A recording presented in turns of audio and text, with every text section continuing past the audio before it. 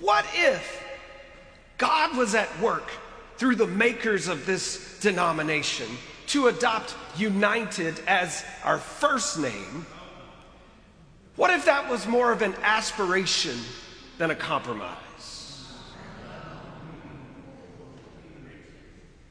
What if God was at work giving us an ideal that could be a reality in our lifetimes if we would live the faith instead of debating it and trying to legislate it? Hello, friends, and welcome to the UMC Next podcast, inspiring messages that point to the future of the United Methodist Church. I'm Katie Dawson. And I'm Derek Scott III. Each episode, we listen to voices from across our connection who are reclaiming our Wesleyan heritage and reimagining how our worldwide denomination makes disciples of Jesus Christ for the transformation of the world.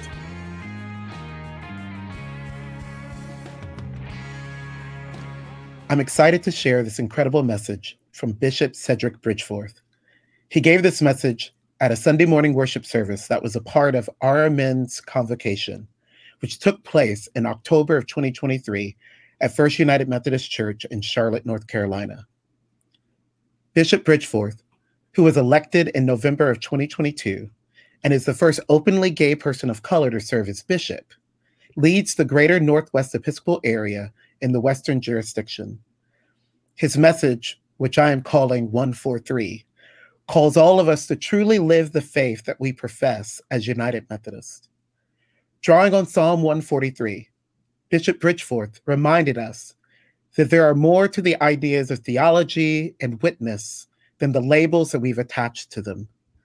He offers us a challenging and also inspiring charge, declaring that God is not finished with us.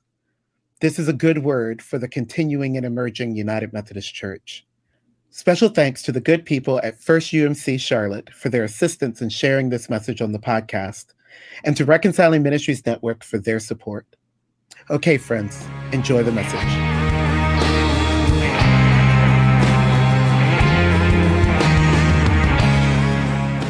As I've been reflecting and preparing for this moment, I have to say 40 years is a long time.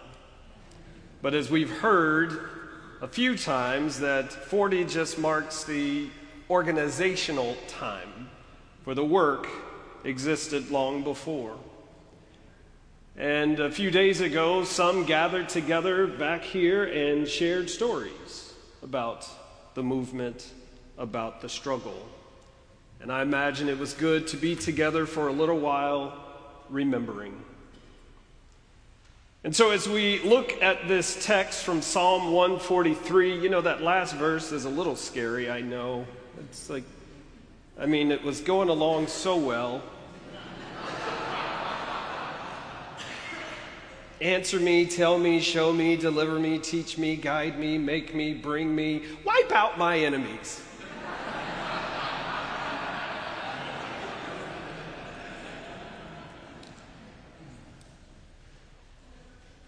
Well, that's scripture for you. And that's life. Psalm 143, 12 verses packed with all kinds of goodness there, and the one that stood out most to me was verse 5, and it's actually the first two words in verse 5 that captured my imagination and have held me, and those words are, I remember. Verse 5 in total reads, I remember the days long past. I meditate on all your deeds. I contemplate your handiwork. I remember.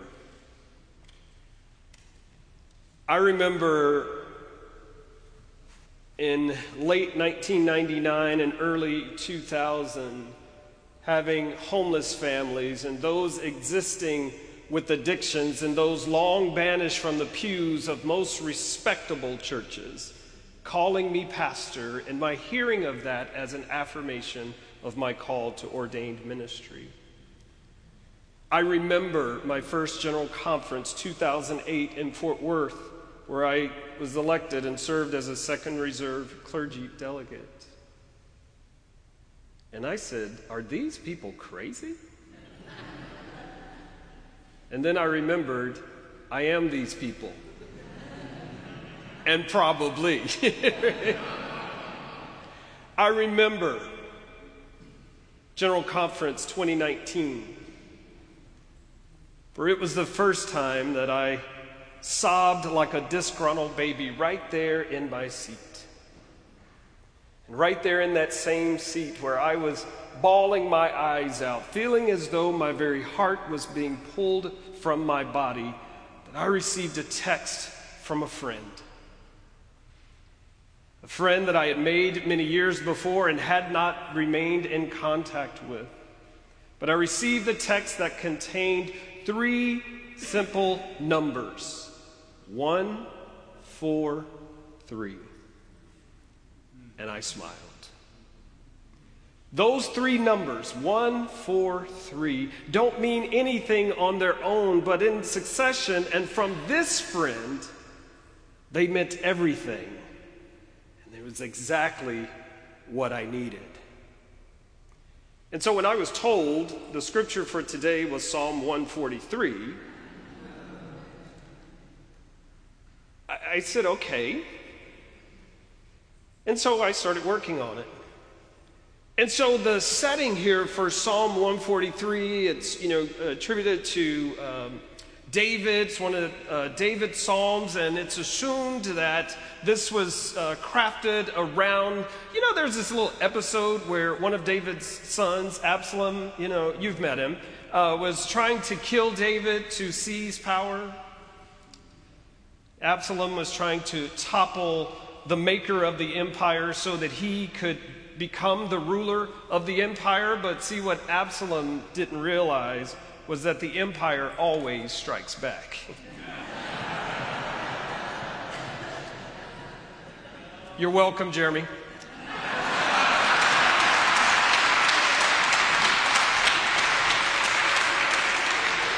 And so here in this psalm, David calls out petitions to God because of God's righteousness and God's faithfulness.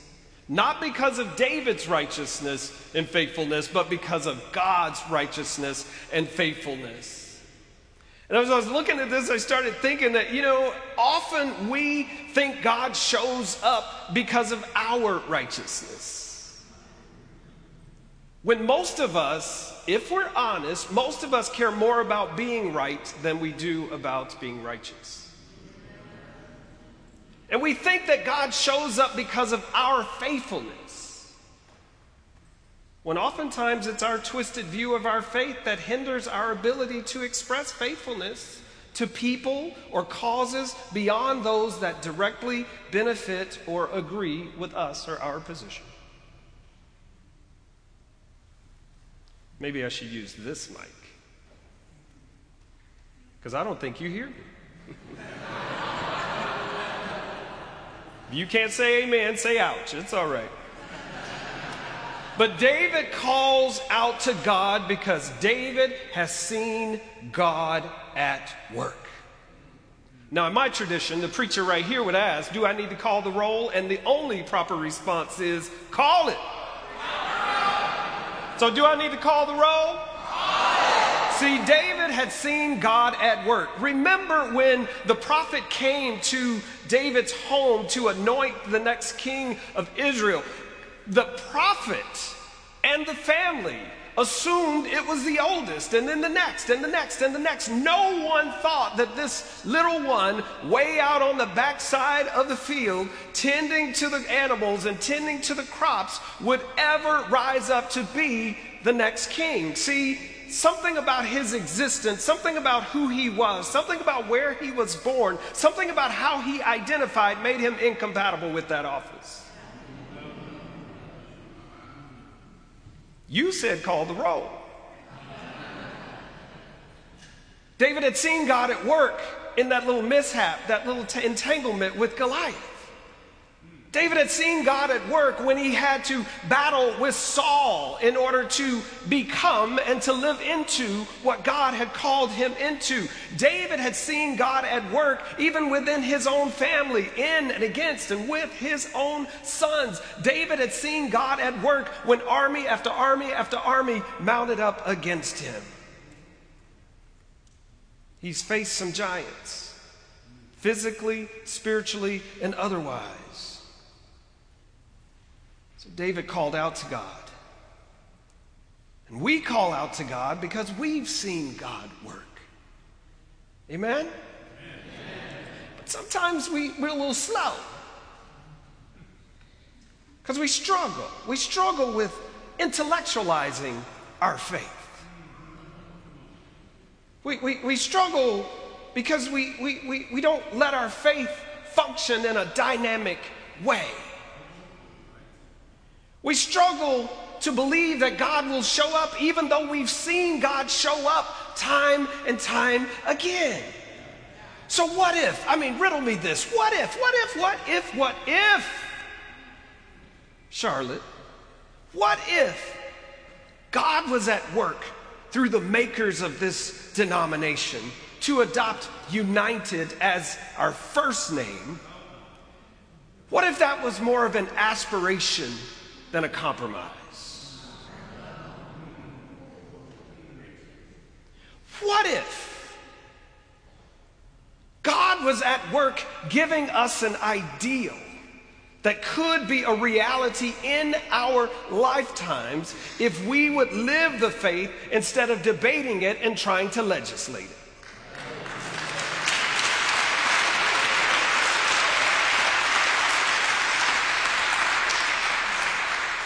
What if God is at work challenging us to let go of the UMC and grab hold of the best of what God has to offer, to trust more in God and each other than we do in an institution?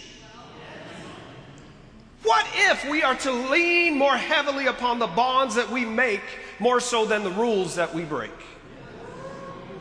What if we let go of what UMC has come to mean to many? Do I need to call the roll? No. You know what it means out on the streets. UMC, upper middle class.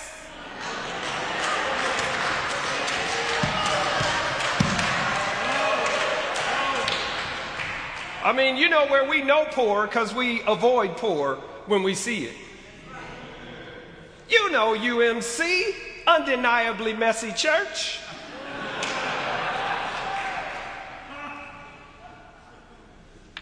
Oh, we know how to have an argument. We know how to get a fight going and keep it going. Amen?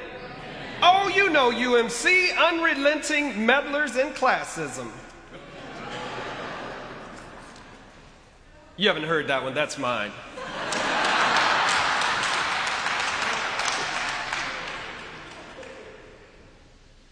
But like David, we need a God who is righteous and faithful. A God who's not impressed or fooled by legislation or resolutions. Like David, we have some giants that need to be slayed. We have those in our family committed to uphold the empire by any means necessary, like David. We have state-sanctioned violence alive in Ukraine, in Palestine, Israel, the Sudan, and on the streets of the United States of America. We have indifferences to inequities and discrimination. We see it every day with the disavowal of science and decency, the disappearance of common sense and dignity, the disintegration of discourse and collaboration. Beloved, here it is. We have armies marching our way with misinformation, disinformation, and tongues loaded with as much gospel as they do hatred, that they label as something that's in our best interest and as orthodoxy. Well, I grew up in Alabama. Alabama the beautiful. Sweet home, Alabama. Family steer there, love them.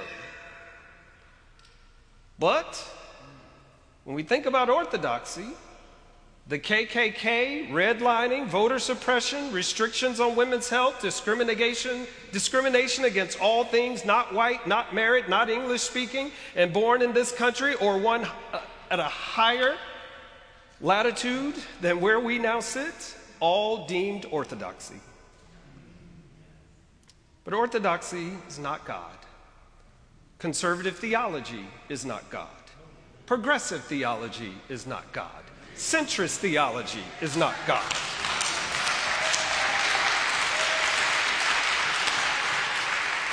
Those are constructs that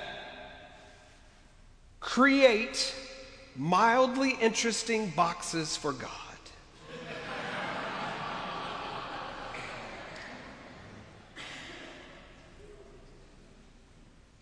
Now, my bag is already right there. It has wheels on it, so I can leave quickly.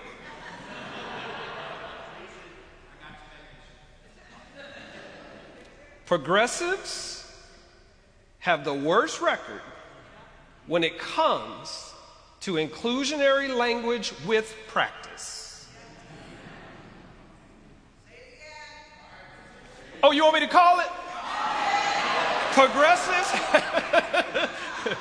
Progressives have the worst record when it comes to inclusionary language with practice. We talk a really good game. I think we have the language, but the practice is too far behind for my comfort. So let's rid ourselves of our racist policies, structures, and behaviors while we're out in the streets telling other people to rid themselves of their racist policies, structures, and behaviors.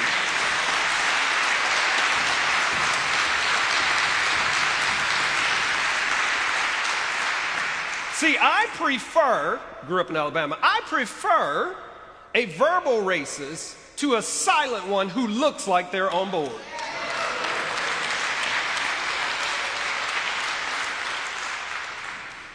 All right, I'm meddling. All right, so let me get.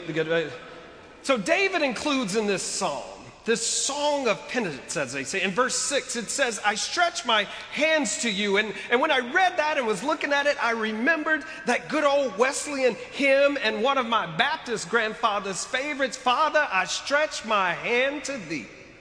No other help I know. If thou withdraw thyself from me, whither shall I go? See, I like that because it points to the fact that this is about the provider, not about the provision. Because see, if we worship the provision long enough and we make the provision our God, our enemies will make what we want look like what we need, and we'll thank them for it. See, David stretched his hands to God because of God's faithfulness and God's righteousness. David remembered how God has shown up for him and for others. That's why he could sing out that great litany in verses 7 through 12. Oh, and if I could sing like my good brother Kylan back here, I would sing that song. I mean, he says, answer me, tell me, show me, deliver me, teach me, guide me, make me, bring me. Oh, I would sing that. Woo, and we would shout. Oh, we'd run around this sanctuary. We'd have a good old Holy Ghost time. I mean, my version of the song would go something like, answer me, how long, Lord? Tell me what more must we endure? Show me the errors of my ways. Deliver me from my progressive thoughts that have me stuck. Teach me to love as you love. Oh, the song would go on. We'd have a nice little hook in there somewhere. And then we'd come back with another verse that would say something like, guide me beyond my arrogance and ego. It would say, make me an instrument of grace and peace. Bring me into right relationship with those I've deemed are my enemies. Oh, that would be the song. But I can't sing in a way that would please your ears. But I remember God is not through with any of us. God is not through with me yet. I remember that God used David, flaws and all. I remember God is faithful and righteous, especially when the church, when my family, the government, laws, policies, polity, and those smiling in my face are not. What do you remember? What do you remember that helps you get through the tough times? What do you remember about God that keeps you moving onward? What do you remember about God that convinces you that your life matters? What do you remember about God that assures you that you will be okay?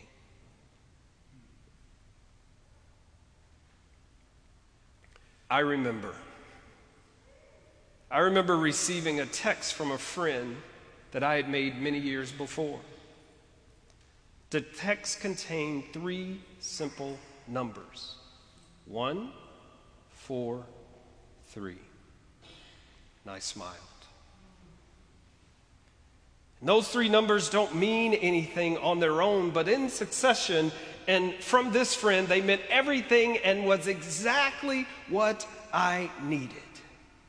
See, back when we met in 1998, he told me he had established this code with his girlfriend. Girlfriend wasn't code. He had established a code with his girlfriend. It was 1998, you know. He established this code with his girlfriend, so they would send codes to each other on their pagers. Let me see.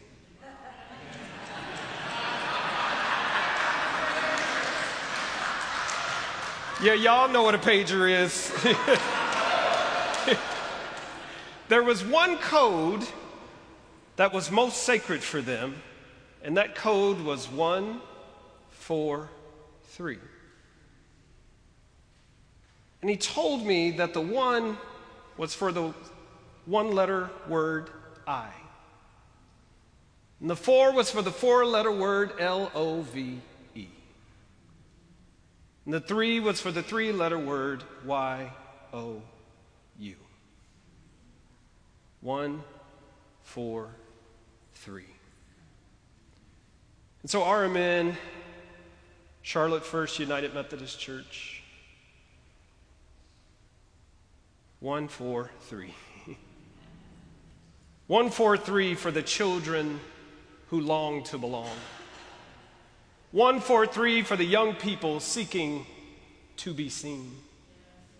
143 for the parents struggling to make ends meet.